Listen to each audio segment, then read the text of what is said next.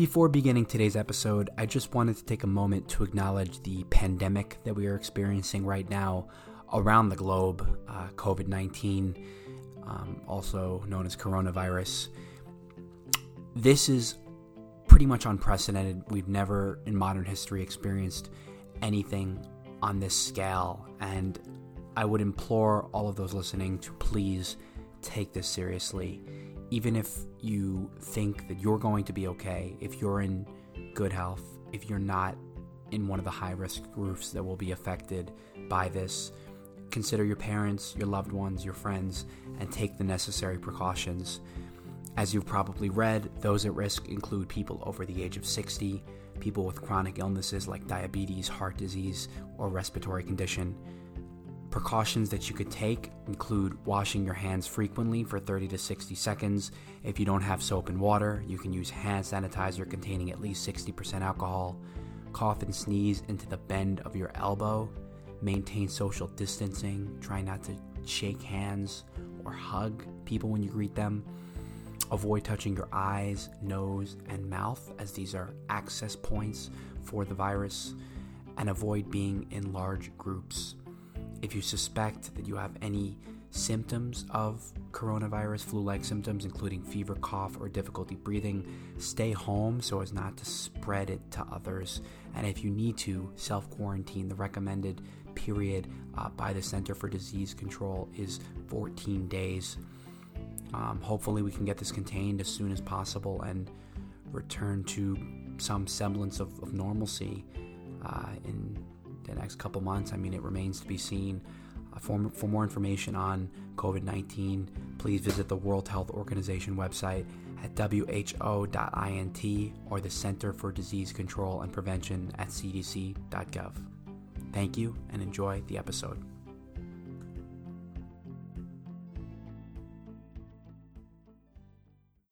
Three, two, one. Hit it. What? Reversal of fortune. That's why I tell my friends everything happens for a reason. You had one job. I can't with some of these people. Christ. Put down your goddamn cell phone. I don't think my dad even knows how to use a computer. Would you rather? All right, trust me, take my advice. Seriously, that legit happened. Hamalom, that is hello, namaste, and shalom. Welcome to Nervous Habits. We have an exciting episode in store for all of you where two of my guests and I explain the thorny process of getting a legal education. Should we be paying lawyers as much as we do? Is law school worth the enormous investment? And does the universally loathed system of grading on a curve have any merits whatsoever? All that and so much more on this week's episode of Nervous Habits. Keep those emails coming, guys. NervousHabitsPodcast@gmail.com. NervousHabitsPodcast@gmail.com. Follow us on Twitter @NervousHabits_, on Instagram @NervousHabitsPodcast, and check out those clips on YouTube of Nervous Habits Podcast by searching for us on the tube. I am now joined by my first two guests from law school. No pressure, guys. We have here Dana Horowitz, hailing from New Jersey, the Garden State, and Caitlin Tsai, all the way from California. Guys, welcome to the show. Happy to be here. Yes, thank you. Shit, no, this is their first podcast, so let's go easy on them. So where do we want to begin this discussion here? Well, first of all, I met these two ladies. Ladies, women, girls, females? I met these two humans. Females? Is that the... No, that's the worst. That sounds kind of like a weird... So I met them. I met Caitlin, I think, the first day of orientation, right? We did a service project together. And then I met Dana the fourth day, because it was at bar review. Mm-hmm. Do you guys want to explain what bar review is for the listeners who may or may not know? Bar review is this sort of weird law school concept of every Thursday night, a different student organization kind of rents out a bar or just plans out this bar night at the location, and everyone shows up. Tends to be the same kind of groups of people who go out, but still usually pretty fun. It's kind of funny. Oh, wait, Caitlin was going to interject. No, I wasn't. But I was going to say it's a great way to kind of get to know people in your section. and to get to know people in a social setting outside of the classroom. Oh yeah, for sure. It's funny when I told my friends from home that I had bar review. They're like, "Wait, you're studying for the bar already?" Because that's what it sounds like, doesn't it? It is, yeah. But anyway, so I don't know. I figure I've been in school for the last what is it, like 6-7 months, and I have yet to pull back the iron curtain and let the listeners that have been with the pod know what my day-to-day life is like and what the process of getting a legal education entails. So I guess the first question, kind of loosen us up a little bit here before we dive into, the numbers, the statistics. I mean, what do you guys think holistically about your law school experience so far? Believe it or not, we're almost done with our first year. We've gone through a finals period. Like, how's it been? Do you guys think, a lot of gray hairs, wrinkles? I mean, Caitlin, you're looking now. Just kidding. Go ahead. What do you think? Yeah, I worked for 4 years before coming back to school. So for me, it was just such a great experience to actually be in an academic setting. I know a lot of people won't share that sentiment, but I do have a great appreciation for being back in the classroom, taking classes that are really interesting, getting to know professors that are really engaging. And I think the best part is just meeting new friends and starting over in a new city that I've never lived in before. Did you think you would make friends when you came to law school? I didn't. I was hopeful, but I wasn't sure if I'd meet people that I'd click with. I wasn't sure if I'd be able to kind of find my people, but luckily I think over the last semester or so I've definitely met some people that I think over time as we develop our friendships, they're going to last. And just to clarify for the listeners, you're 30 years old? How old are you? Well, I'm 26. I just rounded up. I figured it was easier. So you're 26. And Dana, what about you? Your experience, your age? Yeah, I'm 24. Okay, you're a baby. I didn't go straight through. I took a year, but I was doing a master's degree, so I'm almost as if I went straight through because I've just been doing school. I've never worked.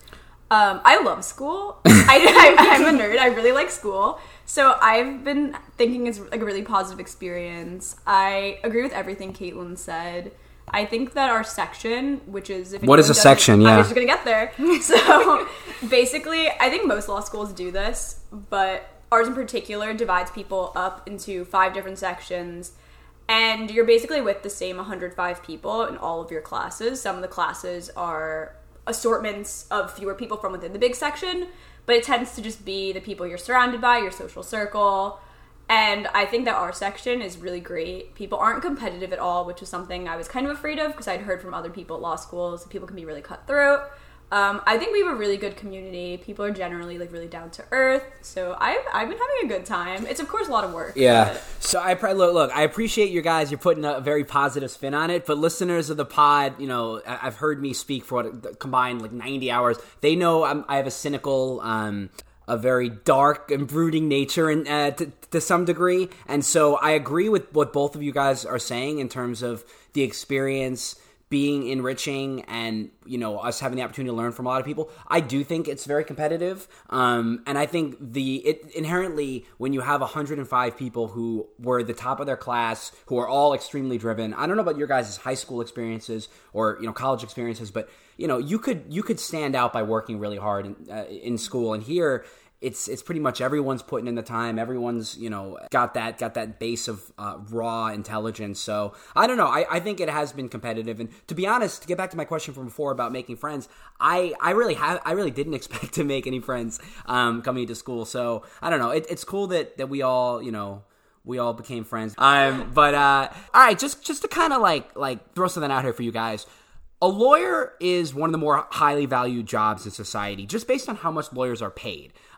Here's a couple numbers. According to U.S. News, lawyers made a median of $120,910 in 2018. The highest paid 25th percentile made $182,490 that year, and the lowest paid made $79,160. So a lot of that skews towards the private sector. And then if you look at, you're working at a big law firm, I know all of us are interested in that potentially, and, a lot of our classes as well. The starting salary is $190,000 for the class of 2018. And then every year thereafter, it goes up incrementally. So you have a second-year associate makes $200,000, a third-year associate makes $220,000, all the way up to like an eighth year makes $340,000. So, I mean, do you guys feel, and Dana, since you have a master's in philosophy, this is kind of like an abstract question. Do you think it's justified for lawyers to even be earning this much? No, I definitely No, don't think so. immediately. No. I mean, I think this is a general societal problem of what we put value onto and how we think certain kinds of jobs are more valuable, more prestigious, more impressive. Whereas I think there are a lot of people who are working just as hard, if not harder, into things that we just don't value, like people who work at like servers at restaurants or just literally anything. And I think it's kind of arbitrary that society decides this thing is worthy of this much money. And let's kind of let's unpack that as our professors like to say. There's so much jargon that we picked up in school. One of them is like, let's unpack that. But seriously, why do you think? I mean, either of you guys, why do you think that we assign so much monetary value to what is essentially just a career that's about resolving disputes, as opposed to, you mentioned serving food, but the medical profession, the education industry, public service. I mean, what makes being a lawyer worthy of more than those things? Well, I don't know if I think that lawyers are necessarily justified to being paid as much as they do, but an argument could be made that the skills that lawyers have are in high demand, and that's exactly how we assign value to certain jobs. So, for example, like, we pay doctors a lot, and the reason is because we have a scarcity of doctors in our society, and because of that, we tend to value it at a higher level.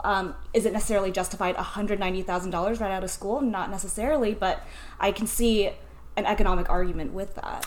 I mean, my property professor literally said the other day, we were learning about, you guys aren't up to this because you're in a different property class, but something called the law against perpetuities, which is assigning future estates and different interests. And the professor literally said, he's like, if you guys are wondering why this is so complicated, it's because we adopted this from English Parliament to make sure it was so complicated that people would need legal counsel to decipher the law and how to, construct a will.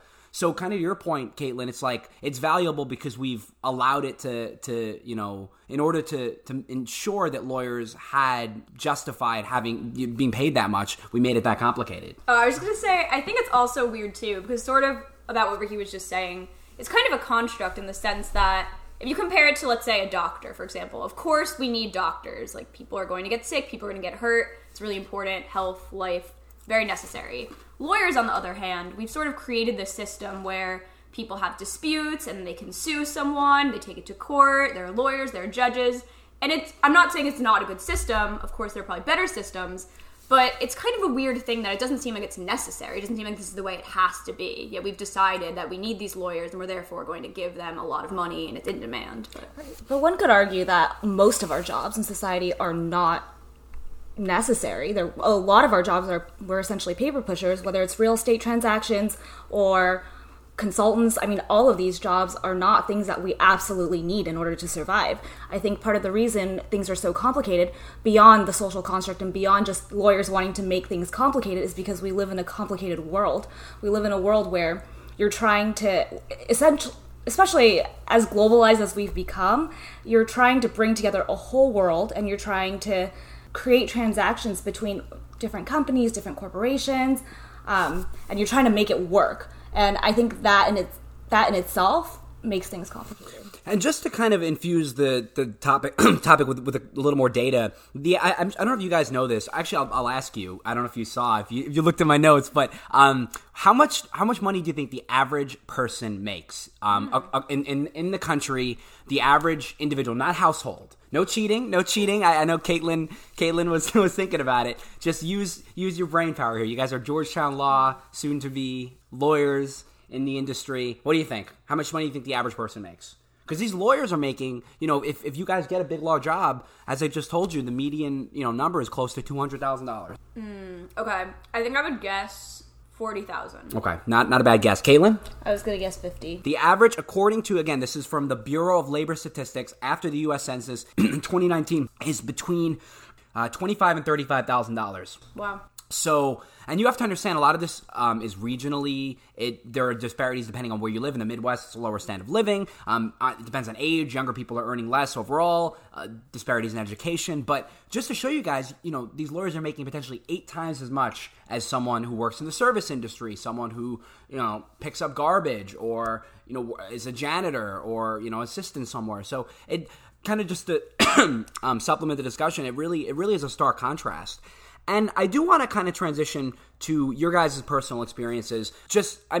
is the money, and you can be honest, was the money a factor when you decided to go to law school? Or when you think about your childhood, have you always wanted to be a lawyer? Did you fantasize about being in a courtroom? When I was little, I always thought I would be a lawyer. My mom was a lawyer, and it always just made sense to me. Like, I was the type of kid who liked English classes, and I was always interested in the humanities. I feel like we would have gotten along as kids, because I think you're the only person that was a bigger nerd than I was growing up. Oh, yeah. And I loved arguing, and I've always kind of loved public speaking and debating and reasoning, so it sort of just made sense. For a while in college, I was more on the track towards getting a PhD in philosophy. So for a while, I had a big struggle between which of those would be better. I talked to a lot of professors. And I think something that's just really difficult in general is we don't really know what it's like to be any particular profession. I think you can take classes in a certain area in college, and there's nothing to do with what it's like to be a lawyer, what it's like to teach, or any other job. So I was kind of having difficulty of figuring out, like, what's going to make me happy, what's going to be worthwhile. Eventually, I wound up on the law track, but even going into law school, there's so much I didn't know and still don't know about law or what it's like to be a lawyer, and I'm working on figuring that out. But it's kind of weird to make this huge decision, this investment, go to school for all these years, and not really have an idea of what your day-to-day is going to be like. It's kind of interesting, Dana, just to piggyback off of what you just said. I feel like this is true of college as well, where you're not necessarily learning hands-on skills, you're learning like concepts and things in theory, but then you end up in the workforce and you don't really know what you're doing. I mean, look, as someone who's worked in a firm, or who's worked in 2 firms for over 4 years, I can tell you that nothing that we're learning in any class, with the exception of civil procedure, we're actually going to use in big law, because a lot of, especially as a junior associate, a lot of what you're doing is filing documents, managing for electronic discovery. So we are, civil procedure was helpful because we're, doing the stages of litigation. I guess if you did transactional law, contracts would be helpful. But right now we're, learning criminal law and we're learning property. And that's not going to help us if we're a litigation associate, working on mortgage-backed securities at a big law firm. Yeah, I mean, I worked at a litigation consulting firm for 2 years after college, and that was really when I got to see the litigation process. I worked with a lot of lawyers, mostly in patent litigation, but during that time, I was able to kind of learn the ins and outs of what a lawyer actually does and what the process looks like. It wasn't always fun, but I knew for a fact that... It was never fun. It's not always fun, no, but I knew for a fact that, the reasoning that these lawyers were doing, that was exactly what I wanted to be able to do. I wanted to be able to bring in a ton of information and to really extract the most important parts and to kind of but to put together the facts so that I can present it in the best way possible. I wanted to learn how to write and to research. That was ultimately why I decided to go to law school. That's a great pitch for law school. Yeah, I'm gonna all the time. Yeah, I'm gonna export that and send it to Georgetown Admissions. But you're right though, in that you chose to go to law school because you wanted to get into the mindset of learning how to craft an argument and learning how to how to be persuasive. And I don't know about you guys, but now having had a semester and plus of law school under my belt, I can kind of I feel like when I'm fighting with friends, it's very easy for me to analyze what the argument is and then take it apart piece by piece, or I can use IRAC in my everyday life. IRAC is issue rule. I know. Wait, one of our professors is literally if you put IRAC on the final, you'll get an A. Issue, rule, argument, conclusion, analysis. Shit. Yeah. Wait, I feel like that's the same thing. Application analysis. I don't know. I didn't use it at all last semester. I forgot after the exam. Yeah. Someone mentioned IRAC, and I was like, I literally did not do that at all, and I was like, oh no. What was I just gonna say? It's funny actually. As we sit here, I'm double fisting wine and coffee. So and for 1 minute I'm really hyper from the coffee. Another one I'm really loopy from the wine. But these guys are very well behaved and they're not indulging. So we've been in law school for just over 5 months, and I guess 2-part question for you guys. Do you feel like you can be honest. Do you feel like you've learned a lot relative to high school or college, or for you, getting your master's? And also, or I guess let's start there. Do you feel like you've learned a lot compared to other points in your life? So for me personally, yes, I think so. And I think beyond just learning about the law, which I really had very little exposure to before coming to law school, I think I learned a lot about myself and how I deal with pressure. I think that's one of my biggest takeaways from law school in general is I have seen what I'm capable of doing, because law school's a pressure cooker. They love to give you more and more stuff as the semester builds up, and you see how you manage your time, you see how you deal with stress, you see how you ensure or you maintain your mental health, and that's been that's been as important of a learning experience as learning the law has been, at least for me personally. Mm-hmm. I think it's been interesting. So I studied philosophy in college, which in some ways was very distinct from both high school and law school, and I've seen a lot more parallels between high school and law school than anything else. Because generally what I was studying in college was we would read these philosophical theories and we would just discuss a lot about the holes in the arguments and the reasoning. So what I learned was much more, I think, skills-oriented and argument-style kind of things and less about, like, facts. So law school, you do a lot of that, but it's much more grounded in here's the case, here's the rule. You have to know that and then you have to apply it, which to me parallels high school more, where like I'd be in a chemistry class and you'd learn the rules and you have to apply it, whereas with college, most of my classes were just essay-based, arguing what I thought was wrong with these people's arguments. So I found this to be much more similar to high school. So I agree with you wholeheartedly, Dana, about the comparison with high school. By the way, shout out to Amy Horowitz for bringing this champagne-infused chocolate. It's super rich. Right? It's really good. It's very rich. I think I'm tipsy from that champagne. No, but so I do think in a lot of ways this feels like a regression of high school. I mean, just socially, I think, and you know, we've talked about this off the air, but I think in a lot of ways that you do have a lot of cliques, or as Madison would say, factions in the environment of law school, and also in the rigor of the curriculum. You took a lot of AP courses. Did you take a lot of AP? I feel like it's very similar. It's similar to APs and the pace,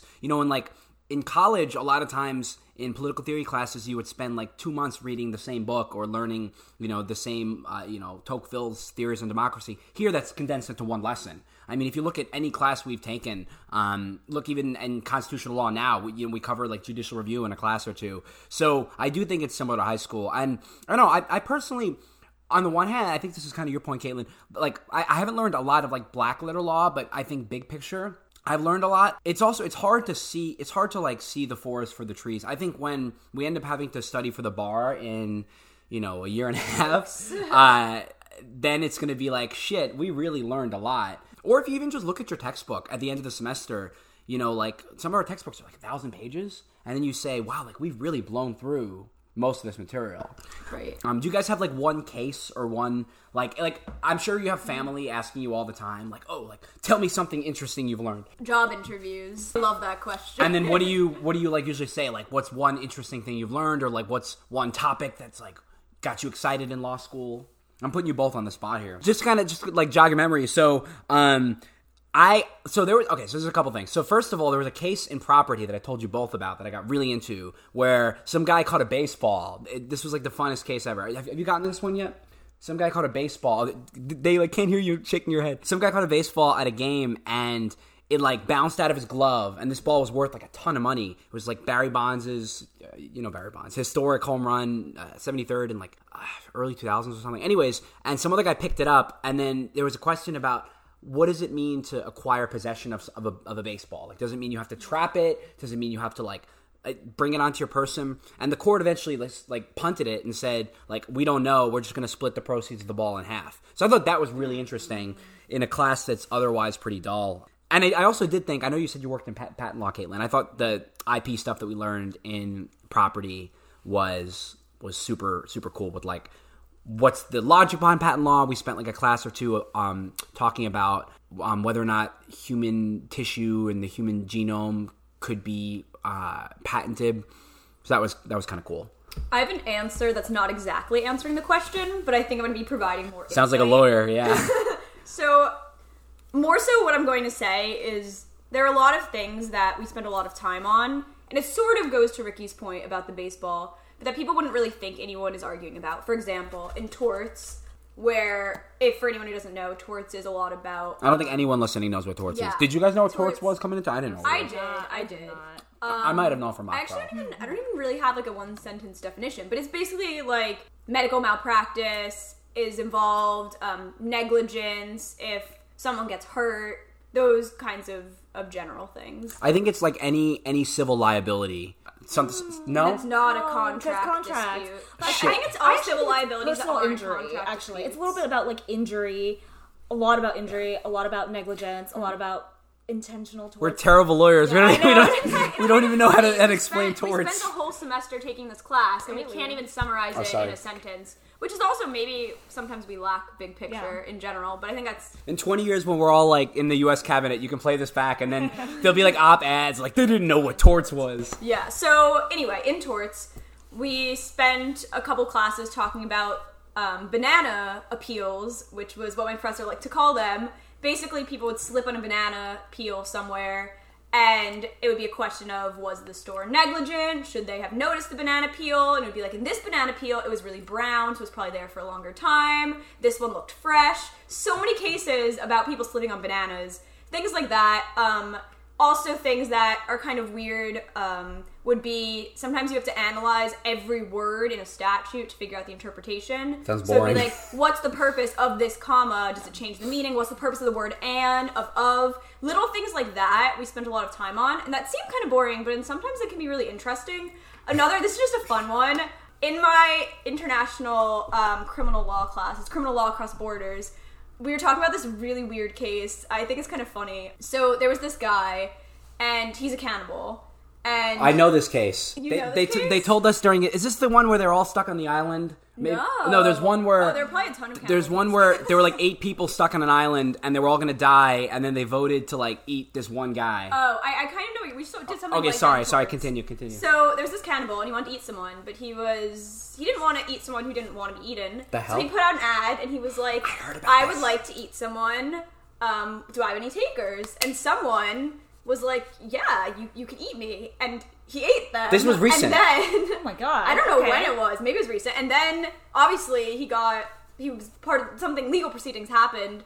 But it was just weird talking about it, of can you consent in a way that makes it okay for someone to commit a crime? So, really weird story, but law school is very all over the place. So much material, so many things people probably wouldn't really think about. So yeah, that's not really answering the question about what I like the most, but I feel like giving the listeners a bit of a feel for some of the weird things we do. That's amazing. What's the name of this cannibal case? I'm going to read it. Well, I'm going to read it for fun. I'll check my notes later. All right, Caitlin. Yeah, I mean, I think the one thing that's really stood out to me for law school, I don't have a particular case in mind, but just I think it's the fluidity of the law. Like, when I came to law school, I kind of assumed that everything was going to have a rule for it, and we would just have to find a way to apply it. But in reality, like, if you look at many of the Supreme Court cases, a lot of the Supreme Court justices, they're just trying to figure it out themselves, you know? Yeah. So I'll give you an example. I'm going to take what we were talking about earlier, but in criminal law, the court is trying to constantly grapple with what does privacy actually mean, and what does that mean for the ordinary persons? What is a reasonable expectation of privacy for the ordinary person, and how is it going to change as technology continues to advance and continues to track every move that we make? That's the part that's been really interesting for me in law school, is the changing times and how the law has to kind of has to keep up, but also just how human it is, because you have these 9 people on the most powerful court in the country, and they're still trying to figure that out, and they're still trying to grapple with that issue. And it's fascinating to see what they kind of do with it, what their reasoning behind it is, and why they decide in a certain way based off of the time and place that we're in right now. Yeah, I think the cell phone stuff. So in criminal law this semester, we're learning about what it means to have privacy. And just for context, just in case any of you guys are curious, under the 4th Amendment, you have freedom from any unreasonable search and seizure. And so the courts have grappled with a line of, decades of cases about what does it mean for a search to be unreasonable, and, what's probable cause. And essentially what they came up with in this most recent case, Carpenter, is... Can one of you guys... I actually don't remember the whole thing. So... Shit, I should know this for the final. So there was a bit of a precedent regarding material given to third parties. So the idea in the past cases would be that if you sent records to the bank, kind of involved in transactions, like you have a credit card, they have your information, that could be received by law enforcement without it being a search. But then this new case was about data from cell phones regarding your location, whether law enforcement can obtain those records without it being a search. And the court held that this was distinct from other material in the past because of how central our location is and how much information there was regarding location data. So they didn't overrule the third-party doctrine. They distinguish, which means that this new case didn't apply. So ultimately, like, the one-line takeaway is it is a search if you're just getting someone's CLSI? Yeah. CSLI. CSLI. Essentially, I'm really going to butcher the technological explanation, but like every time you access your cellular data, there is a satellite that somehow records or encodes your location and tracks it, and the government has access to it if they subpoena the records from the service provider. And so, in the case that Dana just mentioned, they got like hundreds of CSLIs, hundreds of his location data, thousands, and they could recreate his entire day, like where he went and who he went to see, and essentially find out, like, is he having an affair on his wife, like, does he have medical problems, is he, like, what are his preferences, where does he like to eat? And the court was like, this is way too much information. So I think that's really cool. And the other thing that interested me was all the medical malpractice stuff, just because I think that people don't realize, and this could be the guiding principle for all of our law school discussion, but people don't realize their rights. Like, if you go to see a doctor and they automatically recommend a treatment without informing you of material risks or alternative options, you could technically bring an informed consent claim. I mean, obviously, there has to be some kind of damage. Yeah, so standing, there needs to be an injury in fact, and redressability, all that fun stuff that we learned. But, like, in theory, though, people don't realize, I don't know if you guys have had doctors in the past, but they essentially will be like, you have to do this is your only option, or they'll like, won't tell you about the risks, and you could absolutely sue them if you get hurt. You know what I mean? Yeah, there are a lot of things that people don't know about, and we were also talking about this in Crim as well. There are apparently thousands of things that are crimes under federal statutes, and yet no one knows about these thousands of crimes that we could be committing at any moment. I vaguely remember the lecture, but I was zoning out. I remember one thing he was saying that, like, not most people... He was talking about how most presidents, if you've smoked weed and subsequently have ever held a gun, it's apparently a pretty big deal, a pretty big offense, and many presidents have done this. Little things like that are connecting the dots. If you've done this thing and then later done this thing, or... Yeah. Things like that we just don't... People aren't aware, and... This kind of goes to the overall purpose of law in general, but if we think it's to be a deterrent, if people have no idea what all of these crimes are, what's the point of punishing them if it's not going to lead to any difference in behavior? Sounds like you're preparing for your final. That's literally what our crim professor says. Okay, so another question for you guys. Obviously, law school is really damn expensive, and we talked about the return on investment potentially, earning in the highest echelon of income, but do you guys, and look, like you can be honest, do you think it's worth the financial investment on our end? Because what's the tuition, $80,000-$90,000 a year? 60 something. 60, but altogether ends up being around right, because you need paper sticker price. Yeah. And I obviously, you guys, like, your finances are very personal, but there's going to be some degree of loans for everybody. And, like, do you think it's worth it? I mean, either is the education itself worth it, or is the prospect of getting a job worth it? I mean, I think a lot of people have said that what you do in your day-to-day as a lawyer is very different from the classes. We've touched on this a little bit. So, in terms of the education, it would more so just be a personal endeavor, like whether it's for the sake of knowledge or enjoyment. But in terms of investment, I mean, I think if you're going to go into big law, it makes a lot of sense because you're going to be making a lot of money. You're going to be able to pay off the loans and have a net profit? Yeah. I don't... Econ's not my thing. Yeah. That's the most basic. Okay. It's not even econ. That's, like, common sense. Yeah. Anyway, so, I mean, I do think it makes sense. I think if you're going to do public sector, it might be a little more difficult with paying off loans and things like that, but I know a lot of people are very passionate about it, and they really want to use their law degree to make a difference. They want to lose their law degree. Use their law degree to make a difference. And at that point, then, if you have these ideals that are distinct from money, it's almost not a question of the investment anymore if it's what you're passionate about and what you want to do with your life. I think it's hard to say immediately right off the bat as students. I think we're too early in the process to know exactly whether the return on investment is going to be good. I think short term, obviously, if people go into big law, it's probably going to be easier to pay off your loan. So in that sense, yes, like there is a return on investment. But in the long term, I think it could be a very worthwhile return on investment, or it could not be. I think it really depends on what you choose to do with the opportunities you're given in the future. I think it opens a lot of doors. Kind of Absolutely, like what Caitlin was saying. Like, someone could go into government. they could do public sector, they could do big law, they could do in-house business. counsel. You don't even need to practice law. You could just have a JD Yeah, you and can have a JD. you can work on a sports you can team. You can teach. Yeah. There's Teach. so much you can do. Yeah, I know plenty of, surprisingly, plenty of finance people, like partners, venture capitalist partners. They actually have law degrees for whatever reason. It just seems to be a trend that I've noticed in the industry. So Because every industry is doing things, they're creating policies. The law is important in every aspect of life.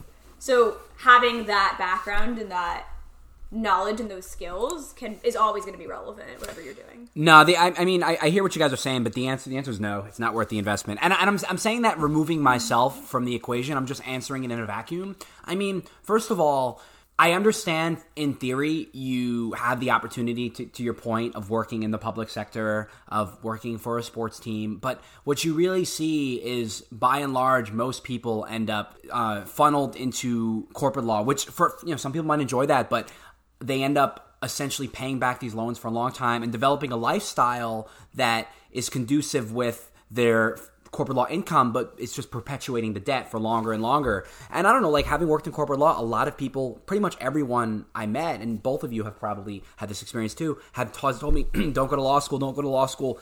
And then if I turn around and, if I were to say, oh, I'm interested in public interest, then a lot of them were like, oh, like definitely do that, but don't work at a firm. And it's sad because, and this is a whole nother discussion, but most people, I think if you had the choice, what would you want to do? You'd want to work for a nonprofit. Dana, you're passionate about the environment and animals. You know what I mean? It's like you want to do something meaningful, but because of the sheer enormity of the debt, it just so all this is to say, I know that I made the decision to go to law school. It took me 5 years of mulling it over, but I just don't think it's worth the investment. I feel like then the question is if you're going to let yourself be herded into a certain lifestyle or certain choices or not. I feel like it's obviously a lot of people get herded into big law, but that's a choice. And then it's like the type of firm you go to and what the culture is like, that's another choice. How you then live your life, how much time you spend on the cases, whether you have your phone on all night, things like that, I think are all just choices. And I think it can get easy to get herded in one way or the other.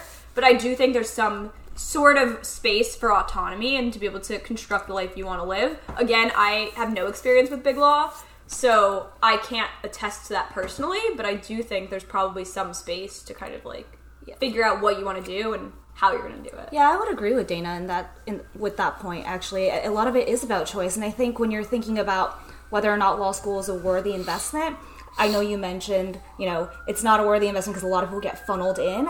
It's the same with so many other industries. That's true. It's the same with people who go to undergrad and take on a bunch of debt and end up having to work a job that they don't really love.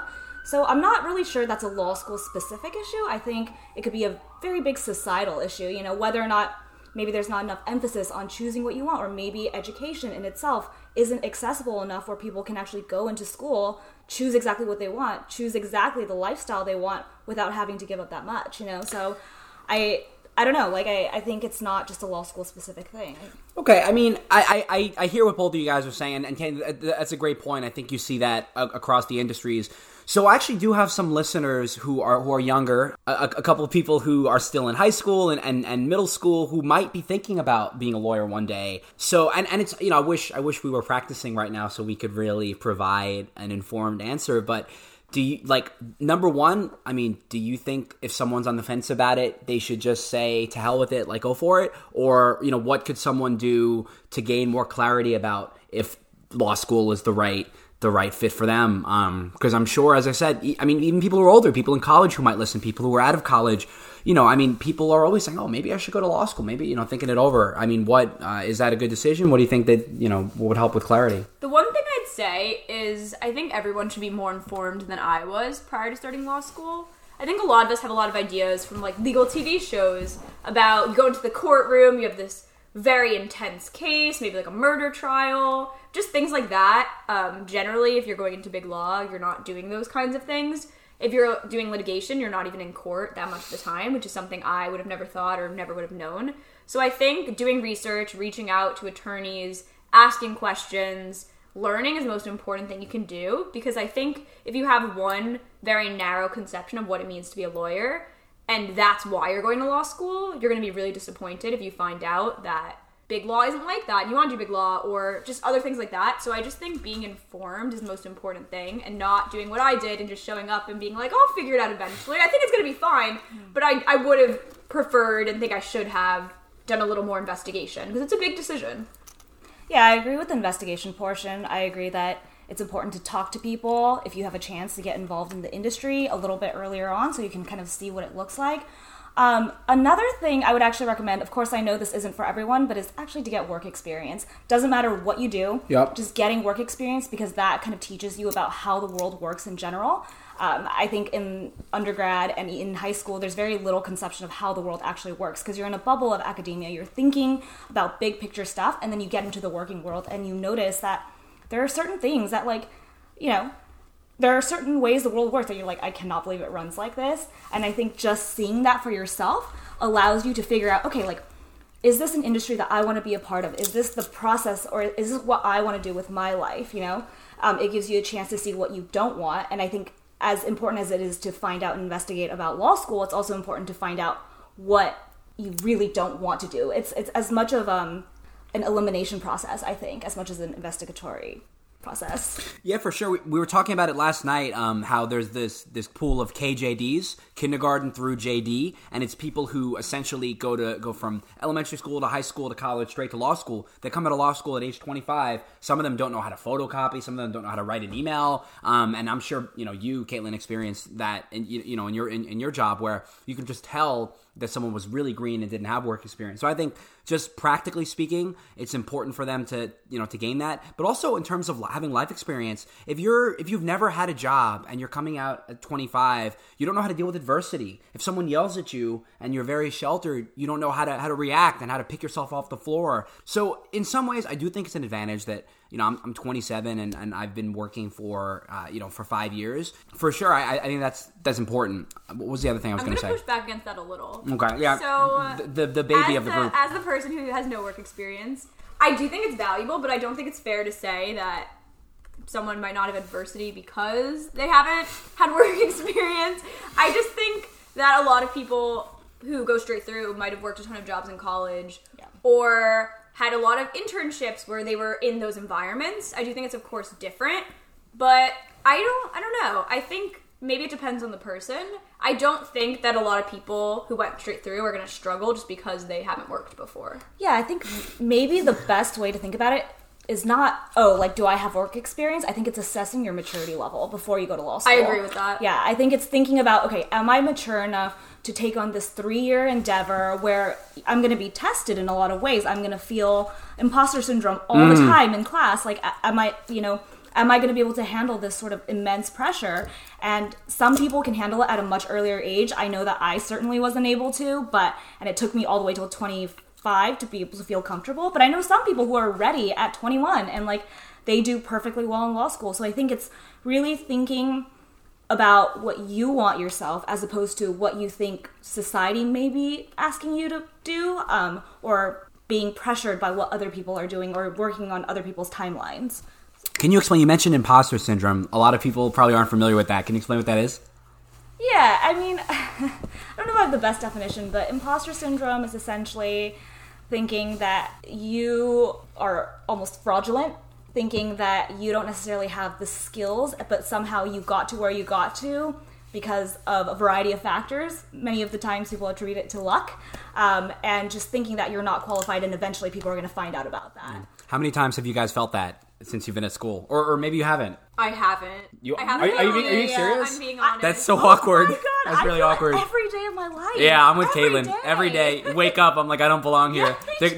You walk into class, and it's just like, they're going to figure it out. They're going to identify me. Yeah, no, that is something that I've struggled with a lot coming to law school. It's just I think a lot of people, especially in law school, have experience with public speaking, for example, and I don't. And just seeing all these people raise their hands in class, just so freely express their thoughts about doctrine, I'm just I don't know if I can do that. And I think ultimately at the end of the day, when it comes down to it, I can, but a lot of times I sit there in class thinking, if I were in that position, would I be able to do that with the same ability to articulate my thoughts like that? So I feel it all the time. I think I probably don't feel in the same way just because based on like my philosophical background, a lot of what we do where you flip the arguments and you find holes in the reasoning is just feels very, very natural and very similar to what I've done. And I also have a lot of public speaking experience. So it doesn't feel that different, which is why it feels like, oh, just an extension of what I've already done. It feels less new, whereas because you studied business, I feel like it's more of a totally different thing. Also, something that we didn't explain, we mentioned sections, but, you know, if this was like Law School 101 for people listening, a big part of our day-to-day has to do with the cold calls. So, how do I explain this best? Dana, you can go for it. How do you, how would you explain like cold calls to someone? So, cold calls are one of the things I was nervous about prior to law school because people make it as if it's this really big deal. It is a big deal. We always argue as friends, and this is one of the things we disagree on. So go ahead. Yeah. She thinks it's not a big deal. I think it's a big deal for. I'll get into this. So basically, what cold calling is generally it happens in your very large classes. Some small classes do it too, but we have a section of 105 people, and professors have different systems. I'll go through a couple of options. But it's basically the idea that the professor is randomly going to call on you and ask you for an answer. So it's not the idea that, oh, who wants to tell me this answer? And you raise your hand. They do that a little, but mainly it'll be like, Ricky, can you tell me the facts of this case? Things like that. The questions are never that easy. No, it gets much harder. But professors have different systems. So some professors will have it be 100% random. You never have any idea when they're going to call on you. They just pick you. Some professors do it by like your location, so you know when it's coming. Other professors will announce a panel of people in the beginning of class. So many different systems. Some are more anxiety inducing than others, but it's the idea that you have to read really carefully, because if you don't and they ask you a question, nothing will matter, but people would feel upset about themselves, and people often get upset when they feel like they said something stupid or didn't know the answer. So it's something that you have to get used to because most professors do it, and it's just central to the 1L experience. I think some people are much more anxious about it than others, and I think if you're someone who gets anxious about public speaking or speaking in front of 100 people or just not knowing what you're going to be asked to answer and just on the spot having to do it, it can make class just like less of an enjoyable experience because you're on edge. It's a really great explanation. What was I going to say? Well, so there's a couple of problems with cold calls that lead to it being one of the more controversial aspects of the law school experience. One of them is the minutia with which the questions are asked. Like, we had a contracts professor that would drill you on like the amount of dollars and cents of the loan, and he'll be like, it's like $10,000 and 420, 420 and 42 cents, and he'd be like, how many cents? Like, don't forget the cents, but the final, you don't even mention the cases. So it's really counterproductive because you're not using any of the information that you learn. But the other thing is, you're essentially putting, to Dana's point about it inducing anxiety in people, you're putting students who don't have the faculties to deal with these situations in adverse positions with no clear benefit. It's like they can only be embarrassed, and I personally have a problem with it. I've spoke to people, in a lot of people agree with me, but it's only for 1Ls, and pretty much every law school does it. So yeah, I mean, I kind of want to counter that, saying there's no benefit. Like Zero. I actually think there is a benefit. You disagree? Yeah, I do. I agree with Caitlin. I thought Caitlin was saying I want to counter that. Sorry, I said it wrong. No, you said it right. I think I just got excited because you never agree with me. The thing is, I don't like cold calls. I'm not comfortable with them. They make me so nervous. Like, I can never really concentrate when we're doing cold calls, but I think there's a certain value that comes from practicing being put on the spot. Like, no matter what you do, whether you do transactional work, whether you do litigation, at some point you're going to be put on the spot. At some point someone's going to ask you a question where you're not going to know the answer right off the bat. And just having that training, just training, like, with being like a deer in the headlights, that's training in itself. And, like, just getting used to that feeling and getting used to that lack of comfort, I think there's value with that. I know a lot of people won't agree with me, but as someone who really does not enjoy cold calls, that is the one thing that I think I've gained from it, is just the more I do it, the less embarrassed I get, the less worried I get. Mm-hmm. And I think by the time we finish law school, ideally, I will no longer be as embarrassed. To me, there's value in that. And I'm going to add one more thing. So it's based on the Socratic method, based on the way Socrates used to go around asking people very basic questions. For example, what does it mean to be pious? And then people would answer what they would think is an obvious question. And then he would further ask more questions. And they would get to the point where they realize they don't even know what a basic word like piety means. So the idea with cold calling is supposed to be that you ask people questions, and through your dialogue and your back and forth, you gain critical reasoning skills, you think things through. But I think the issue, then sort of going back to what some of Ricky was saying, is that our cold calls aren't always about deep analysis. Exactly. They tend to be, what did the court say about this prior case? They tend to be more specific, more factual, more about, do you know this thing? Did you write down your notes, this one case? Rather than, what do you think about this? Or why do you think this happened that way? And I personally think cold calls would be much more productive if they happened in a more of an analysis style and less of a factual, or did you miss this case? Did you know this case? I think it should be more of questions that anyone could answer, regardless of whether they wrote it down in their notes. And I think that would actually match up more with the meaning and the purpose behind cold calling. I'm with you. I think a lot of it has to do with how the cold calls are utilized. Some of our professors have done it better than others, where, I mean, we're all thinking of one in particular where the way that she asks cold calls makes it so that she's advancing the lecture as opposed to just halting it in place. But I, one of my biggest critiques is I just don't think as students we're managing our time properly when we should be preparing for exams and outlines, when we're, scrutinizing the minutia and the details of a specific case.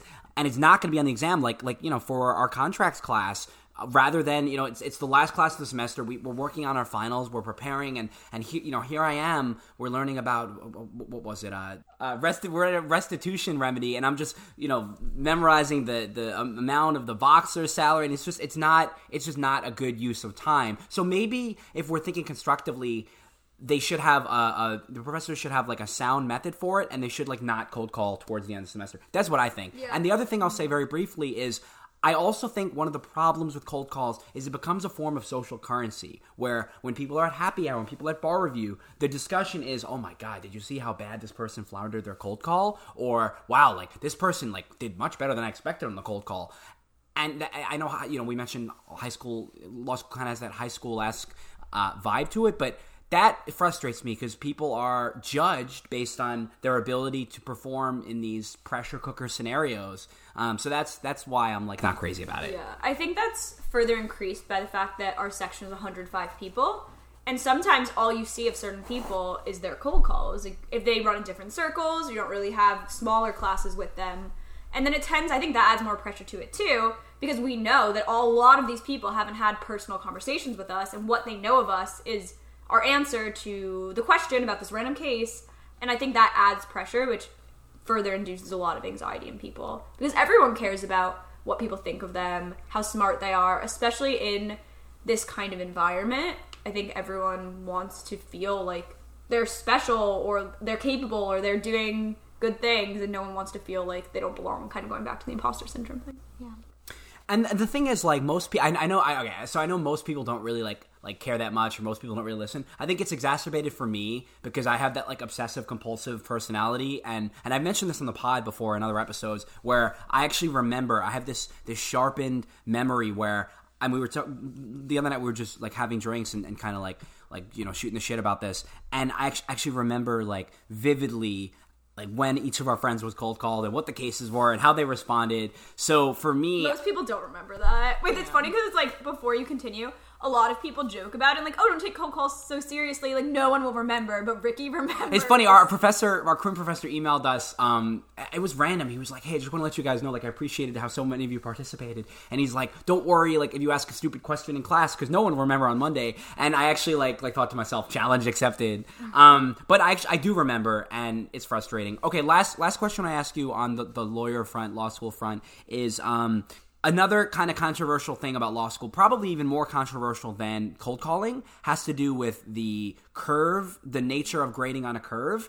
which I'm not entirely sure if it's specific to Georgetown, but how do we feel about that? Is that equitable? I mean, is there any advantage to that? Here's the reason behind it, at least as far as I know. Well, what is the curve first? Okay, so the curve is something that happens with first-year law students, and I think every law school, or at least almost all of them, where I think it's a bell curve, right? It's sort of a distribution. The way our curve works, I'll just say the numbers so it'll make more sense, is generally speaking, around 12% of people get A's, around 17% get A minuses. I think B plus is close to 30, B around 40, a few B minuses, maybe a C plus. That probably won't add up to 100, but you get the idea. You spent a lot of time scrutinizing this data. She's just going off the top of her head. Yeah, that was just off the top of my impressive. head. And classes will change it a little bit, but it goes sort of in that direction. Generally, the idea is supposed to be B plus is kind of the average. I think the average GPA is probably a little lower than that. But yeah, so that's the curve. Not everyone can get an A. And the reason behind the curve is the idea that there are a lot of talented students, a lot of us, most of us, all of us, top of our classes, and the school believes that they need a way to differentiate. And if they could give out as many A's as possible, I think most people would probably get an A or an A minus. And for some reason, it's thought that that's not a good idea. I don't know that I agree with that, just because I think even if we all had good grades, there's still other ways to differentiate candidates for jobs based on what other things you do, based on your personality, your interviewing skills, your background. So I don't see so much value in having a curve and forcing people to get certain grades because there's not enough space. Like, let's say, like, half the class, like, genuinely deserves an A. Mm-hmm. I think that a professor shouldn't give someone a B plus just because there are too many A's. Mm-hmm. Yeah, I think what's really unfortunate about the curve is it really doesn't come down to how well you do or how well you understand the material. It's how well you do in comparison to everybody else. And we only have one exam.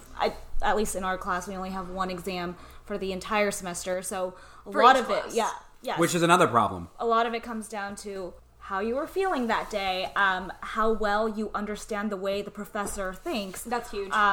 And you know, whether or not you're a good writer when it comes to time-pressured situations. So a lot of it is, in my opinion, a little bit arbitrary. It's a little bit hard to tell. It's, personally, I think it's in no way an indication of how good of a lawyer you're going to be. Mm-hmm. No.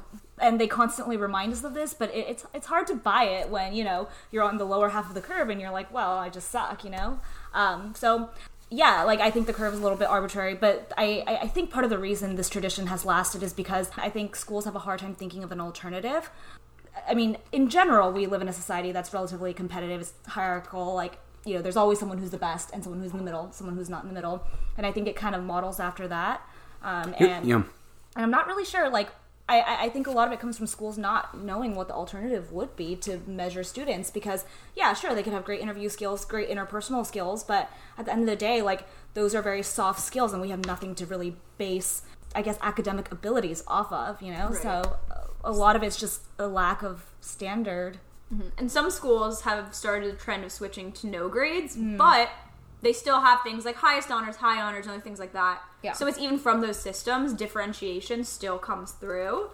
And it's almost like our society is just not capable of having everyone do well. And like there has to be some kind of, you're the best, you're the worst, some kind of differentiation just based on the way we tend to do things. I mean, we do that not just in law school. We do that when we do SATs. We do that when we're in college. I know my classes were graded on a curve in college as well. So I think it's a really big reflection of what we as a society consider as success, and it's really reflected in all our academic settings.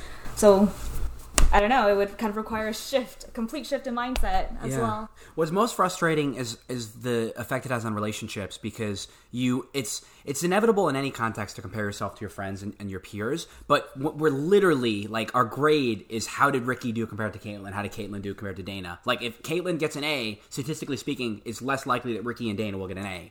So it pits people against each other. And not every school, you mentioned alternatives. Harvard just has pass, high pass, and low pass. And it's like... But then that's sort of just like the thirds. Yeah, like there's nothing wrong with that, and then you're not pitted against each other. I think that's almost worse. Yeah. Because then I don't know. Because at that point it's like either you're like top third, you're middle third, you're bottom third. If you're bottom third, you're going to feel just as unhappy as you would if you got B's.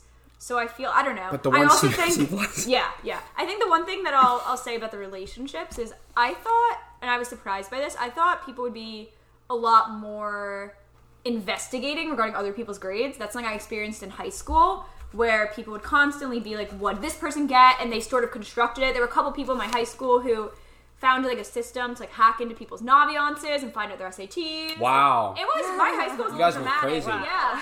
I was never part of those things. I don't care about other people's grades, but a lot of people were really invested because there's just a lot of pressure on it and you wanted to know how you were doing compared to someone else. Because if a lot of people are doing better than you, you might not get into Yale, you know, things like that. So what I'd say is very few people have been discussing their own grades or asking other people. People talk about it more so as jokes, like, oh, I did terrible, or oh, I did okay, like, who knows, which I thought was sort of pleasantly surprising, just because I thought it would be more people being a little more sneaky and trying to, because you know, like, if you find out other people's grades, then you have a better idea of how you fit into that. So I really did think people would ask a lot, but I haven't found that. Yeah, and I think the thing about grades, and you're right, like, it does pit people against each other, but I also think that a lot of that is a choice. You can choose whether or not you care about what other people are doing, and at the end of the day, like, it really is your attitude towards it, and I think we're very lucky to be in a section where, I mean, I'm sure we're all competitive to some degree. Like, I'm sure sometimes I've, like, sat next to someone like, oh, like, they're for sure going to do better than me in torts, but, like, Ricky's going to do better than me. That's not true. Our grades are in. Caitlin, yeah. But, you know, I think as long as you have some sort of awareness that, like, you know, it's not everything. Grades are not everything. Then you become a little bit less competitive with people next to you. It might just be our section where people aren't really that crazy about it. I've heard other horror stories, so we'll see. But, yeah, I think there's always a way to not let that affect you. But you just have to put in the effort to not let it be such a big part of your life. Yeah. I do feel like there's a structural problem in law school of so much emphasis being on grades, because I didn't think there was this much pressure in college. There wasn't. I don't know about other experiences, but people didn't care that much. It wasn't a big deal. And I think that the school's attempts to decrease the pressure wind up increasing it. Like in orientation, there were all these talks about, oh, grades aren't everything, but that further emphasizes that they kind of are everything. Grades aren't everything, but at 2 p.m. you'll meet with your career counselor and they'll tell you that grades are very important. Yeah, that's sort of what happened. And I think that environment kind of just feeds into this idea of seeing your grades reflective of your self-worth. I don't think it has to be that way, especially because more and more we've all been talking to people who are at really good firms and are like, oh, I didn't, like, do perfectly, or this or that, or I started here, I wound up there. And we don't hear those stories. All we hear when we go in is grades are super important. It's like the most important thing for your jobs. And it's not make it, break it. It's not end all be all. I think I just butchered all of those expressions. No. But a little bit, yeah. A little bit. They were all a little bit off. But ultimately, I think that a lot of pressure is put on grades in a way that it's not actually reflective of what happens in the industry.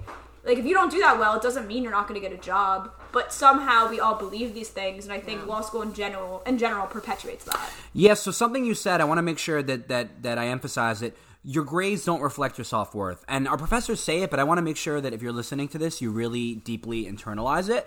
No matter how you perform in an exam, it doesn't mean that you're dumb. It doesn't mean that you're, like, a less worthy person. It doesn't mean that you don't deserve your successes. And it's something that I personally struggled with in the fall when I got my grades back, is like, wow, you know, I thought I was better than X number. But you really have to remember, like, I think Caitlin was talking about it. It depends on, like, how you felt that day and all these factors outside of your control. But the other major inequity, which I actually mentioned in my November mailbag episode, is the only grades that matter are your first year grades. And this is a systematic problem in law school. It's a 3-year education, but in order to get a job, they look at your first year grades to determine your second year internship, and your second year internship almost always leads to your postgraduate job. So I think that's, you know, if you want to look at systematic problems to law school, Obama mentioned this a while back.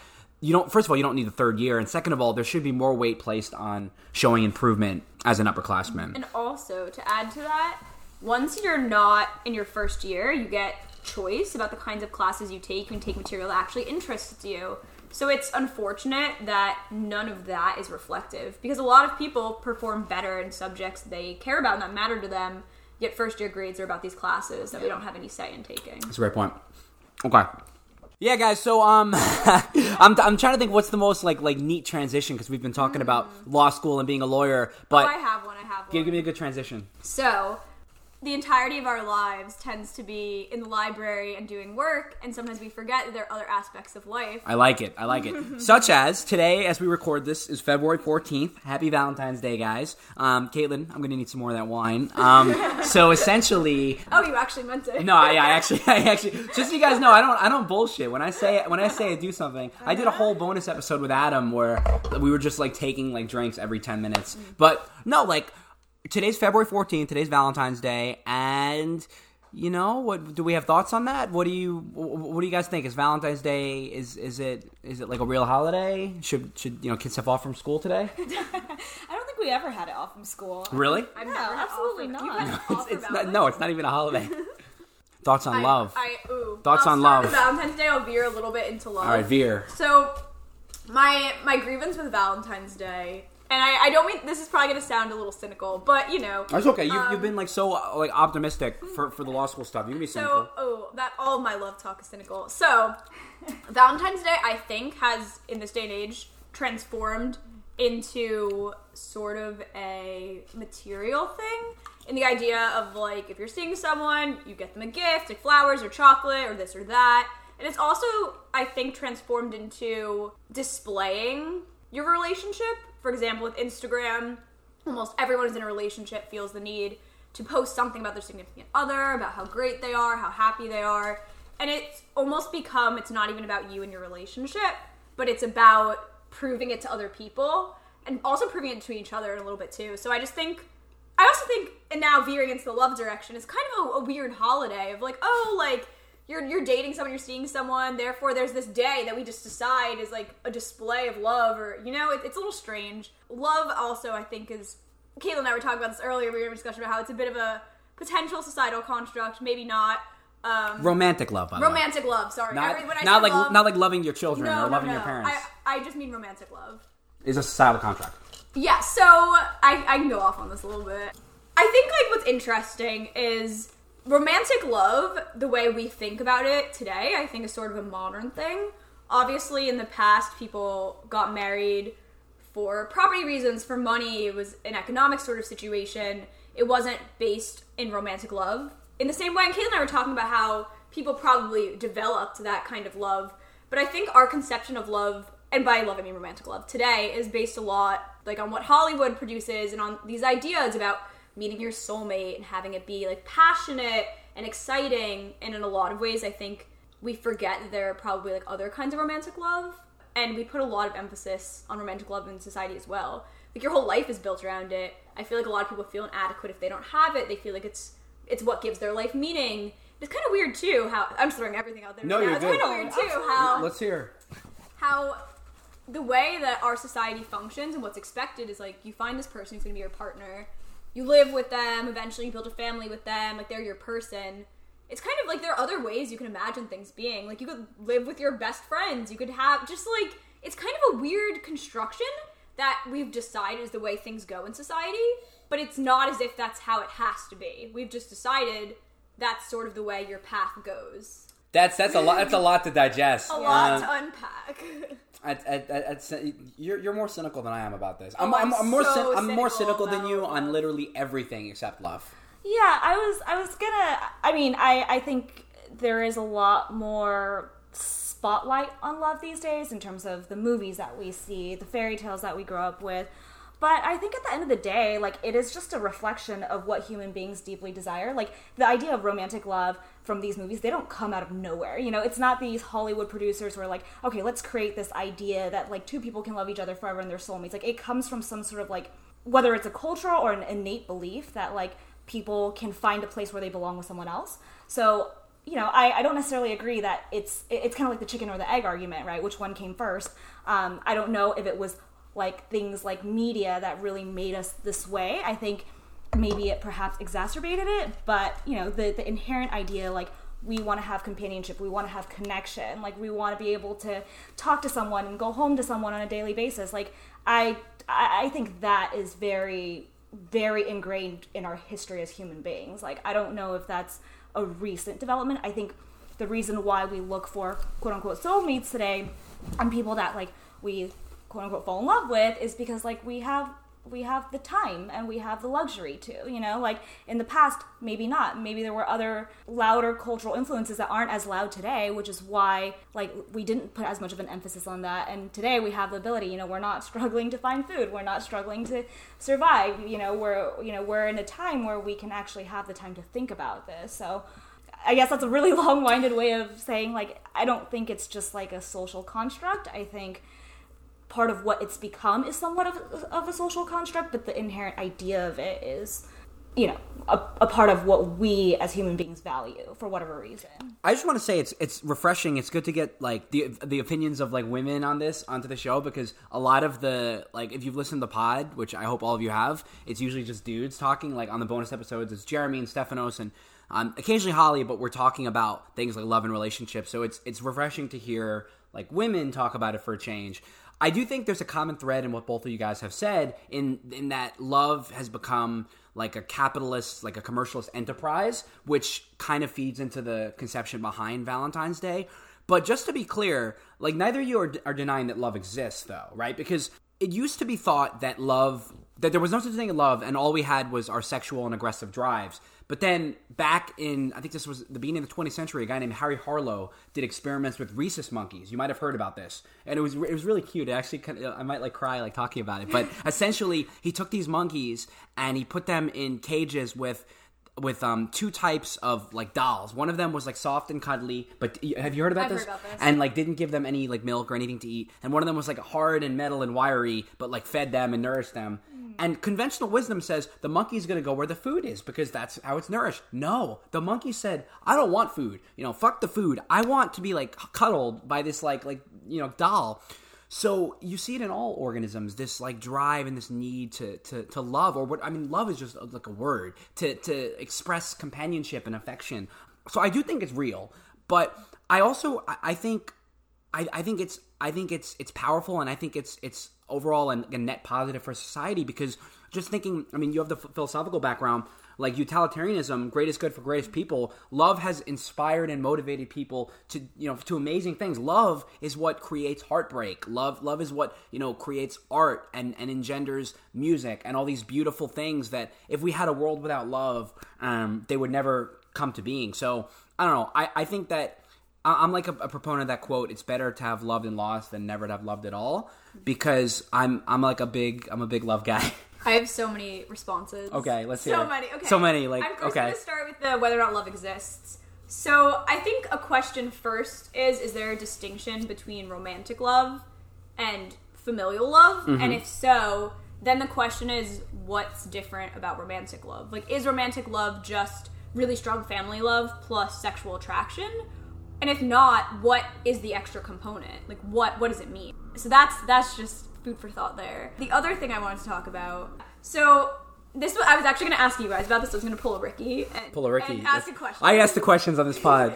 But the idea of, a lot of times people refer to love as irrational. Okay. And whether that's a good or a bad thing. Some people think in some ways it could be a good thing because it leads to these beautiful movies and art, and we just have so many strong emotions and feelings about love that sometimes makes us do reckless or crazy things that we deem romantic. And whether or not that's a good thing, because it leads to beautiful artwork, but it also can lead to people flying across the country and missing work just because they want a chance at seeing someone, or just crazy things like that we all do. And maybe it's a good thing, but maybe it's a bad thing, and maybe it's detracting from other aspects of our life and just from like our values and what we think we want, because we have all of this weight put on love. It makes us do really stupid things. And I don't know, maybe it's a good thing, maybe it's a bad thing.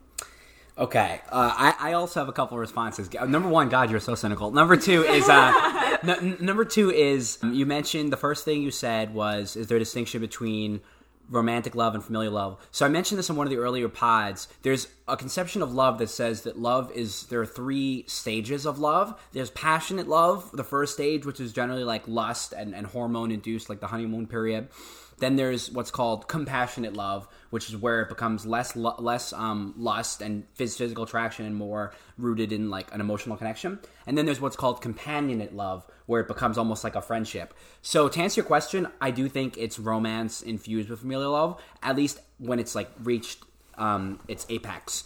Now, in terms of the irrationality. Yeah, the irrationality of love. I don't know. You have to distinguish between love and infatuation. I think generally, I think yes, people that are in love do things that defy rationality. They'll, want to propose to someone that they just met. You guys probably know people like this who I met the love of my life. It's like, dude, calm down. It's been one date. Pulling like a Ted Mosby. But like a lot of times that's infatuation. I think you have to look at love from a macro, not a micro level. Yes, Dana, you can point to one event on a timeline and say this is one person acting illogically, but you have to kind of take the full expanse of what their experience is. And I think generally love is not irrational. I think you can point to instances of irrationality with anything. Yeah, I mean, I think part of the reason... Well, I don't know if it's rational or irrational. I think part of the draw is because it seems irrational. The reason why we're so drawn to it is because it's the one thing we don't really know how to explain. There's so many things, especially in this world when we've become more and more scientifically driven. There's so many things that used to be mysteries that are now explainable by science, and I think this is the one thing that we haven't quite been able to understand ourselves, which is why there's such an interest in it. What I was gonna say is love. We were talking about irrational. So, okay, this is going a bit back to the monkeys. I love the monkeys. So, I mean, there's a question of, what do we even learn from that study? People want affection, but monkeys, yeah. Monkeys. Well, I mean, people are monkeys. People are monkeys, yeah. I think, the takeaway from that study is that people want to feel warmth and affection and nurture. Yeah. But it's unclear whether that translates to love. And if it does, then is all we're looking for just affection and nurture? Which is also a further point that I think is interesting is love sort of all about us, or is it really about the relationship? Because obviously, and there's also a debate about friendship, the idea is that it's a friendship, it's supposed to be a mutual thing, but of course, and this is a bit of, again, a cynical perspective, of course most of the things we do in life are because of what we get out of it. If you have a friendship because you enjoy their company, you like being around them, they make you feel good. So in terms of love, how much is it about what you gain from it versus some independent value of the thing you've created together? I feel so Dana did debate, and I obviously did debate and mock trial for a long time. So this is morphing into an interesting debate here. But what you just did, I think, is literally just a semantical, argumentative technique. All you were saying was let's break love into its simplest components. People don't want love; they want the parts of love. But that's kind of circuitous because if people, so what is love? Love is affection. Love is feeling of strong attachment. Love is companionship. But if people want each of those things, then holistically people want love. And then the second thing you said was love is about them, not us. I think that you can make an argument no matter what that everything we do is motivated by self-interest. You know what I mean? Yes, in theory, love is loving someone more than yourself, whatever the maxim is. But at the end of the day, you're gonna do evolutionarily, you're gonna do what's in your biological, And this got me thinking, maybe the reason why we as a society are also fascinated by love, and this might not be a super coherent argument, is because, we are self-driven creatures. We do things to survive, but for whatever reason, this thing called love, drives us to be a little less selfish, ideally, and I think maybe that's why we're so drawn to it, is because, it changes our behavior that's in a way that's somewhat counterintuitive to what we ordinarily would do in a setting where we're trying to survive and we're trying to, to ensure that we pass our genes along, we live long enough to pass our genes. Right. So I think that could also be part of the reason why now there's such a fascination with it, and there's probably been a fascination with it for a very long time. If you go back to the history of human beings, these stories of love have been there since the Greeks and the ancient Greeks before and the ancient Instagram. Romans. Exactly. So yeah. So it's not something that just started at 100 years ago. It's something that started a very, very, very, very long time ago. Maybe it's just been a part of us as humans for a very long time. It's just manifesting itself in different ways these days. I think it's interesting that both of you were talking about love in the sense of unselfishness, of wanting to do things for them, whereas I was thinking about it in terms of what you gain from them, which is kind of flip sides. I think both exist in any relationship, But now I have a question for you guys. So I think this is sort of a hot topic for our generation. Hot topic. I love it. The idea of whether one person can ever be enough for you, and whether it's like not you guys personally, but like just the idea of it, and also whether you think that's a good thing or whether we think it's a weird and potentially harmful idea to think one person can give you everything you want or need. Careful, my mom is listening, and probably your mom's too. No, look, I mean, we've all talked about this like off the airwaves, but I think that, and I've mentioned this on the pod before, you need to modulate your expectations. I think that it's easy to be a hedonist and to constantly be craving the next person, but like if you enter the mindset of, you know, no matter like what, this next person and I like this. You know, you mentioned it's familial or friendship oriented. Like, this next person is going to be it for me. I don't see why, like, you can't be monogamous for the rest of your life. Yeah, it's hard, but it's no different than, like, having celiacs and not being able to eat bread anymore. You know, I mean, I know it's, like, a weird analogy, but, like, it sucks. Like, you think, like, our friends who are gluten, like, they don't like, you know, they don't want to eat bread. I mean, you're vegan. Once in a while, you probably crave a hamburger, right? Maybe not. But you know what I'm saying? Like, it's all, you know, it's all just you need to set your expectations. What do you think? Yeah, I mean, I think the idea of one person can be enough for you is, in my opinion, kind of a dangerous thought. I think, I don't want to make generalizations, but just having discussions with my friends, a lot of times they think it's going to fix their problems. They think it's going to somehow make that emptiness go away. And arguably, sometimes in the beginning, temporarily, it does. And I think that's the draw of it. That's why so many people want to get into it so quickly. But I think in the long run, it is a dangerous thought because you're going to be wondering why you still feel a certain way even though you got the person that you wanted or you have the person next to you.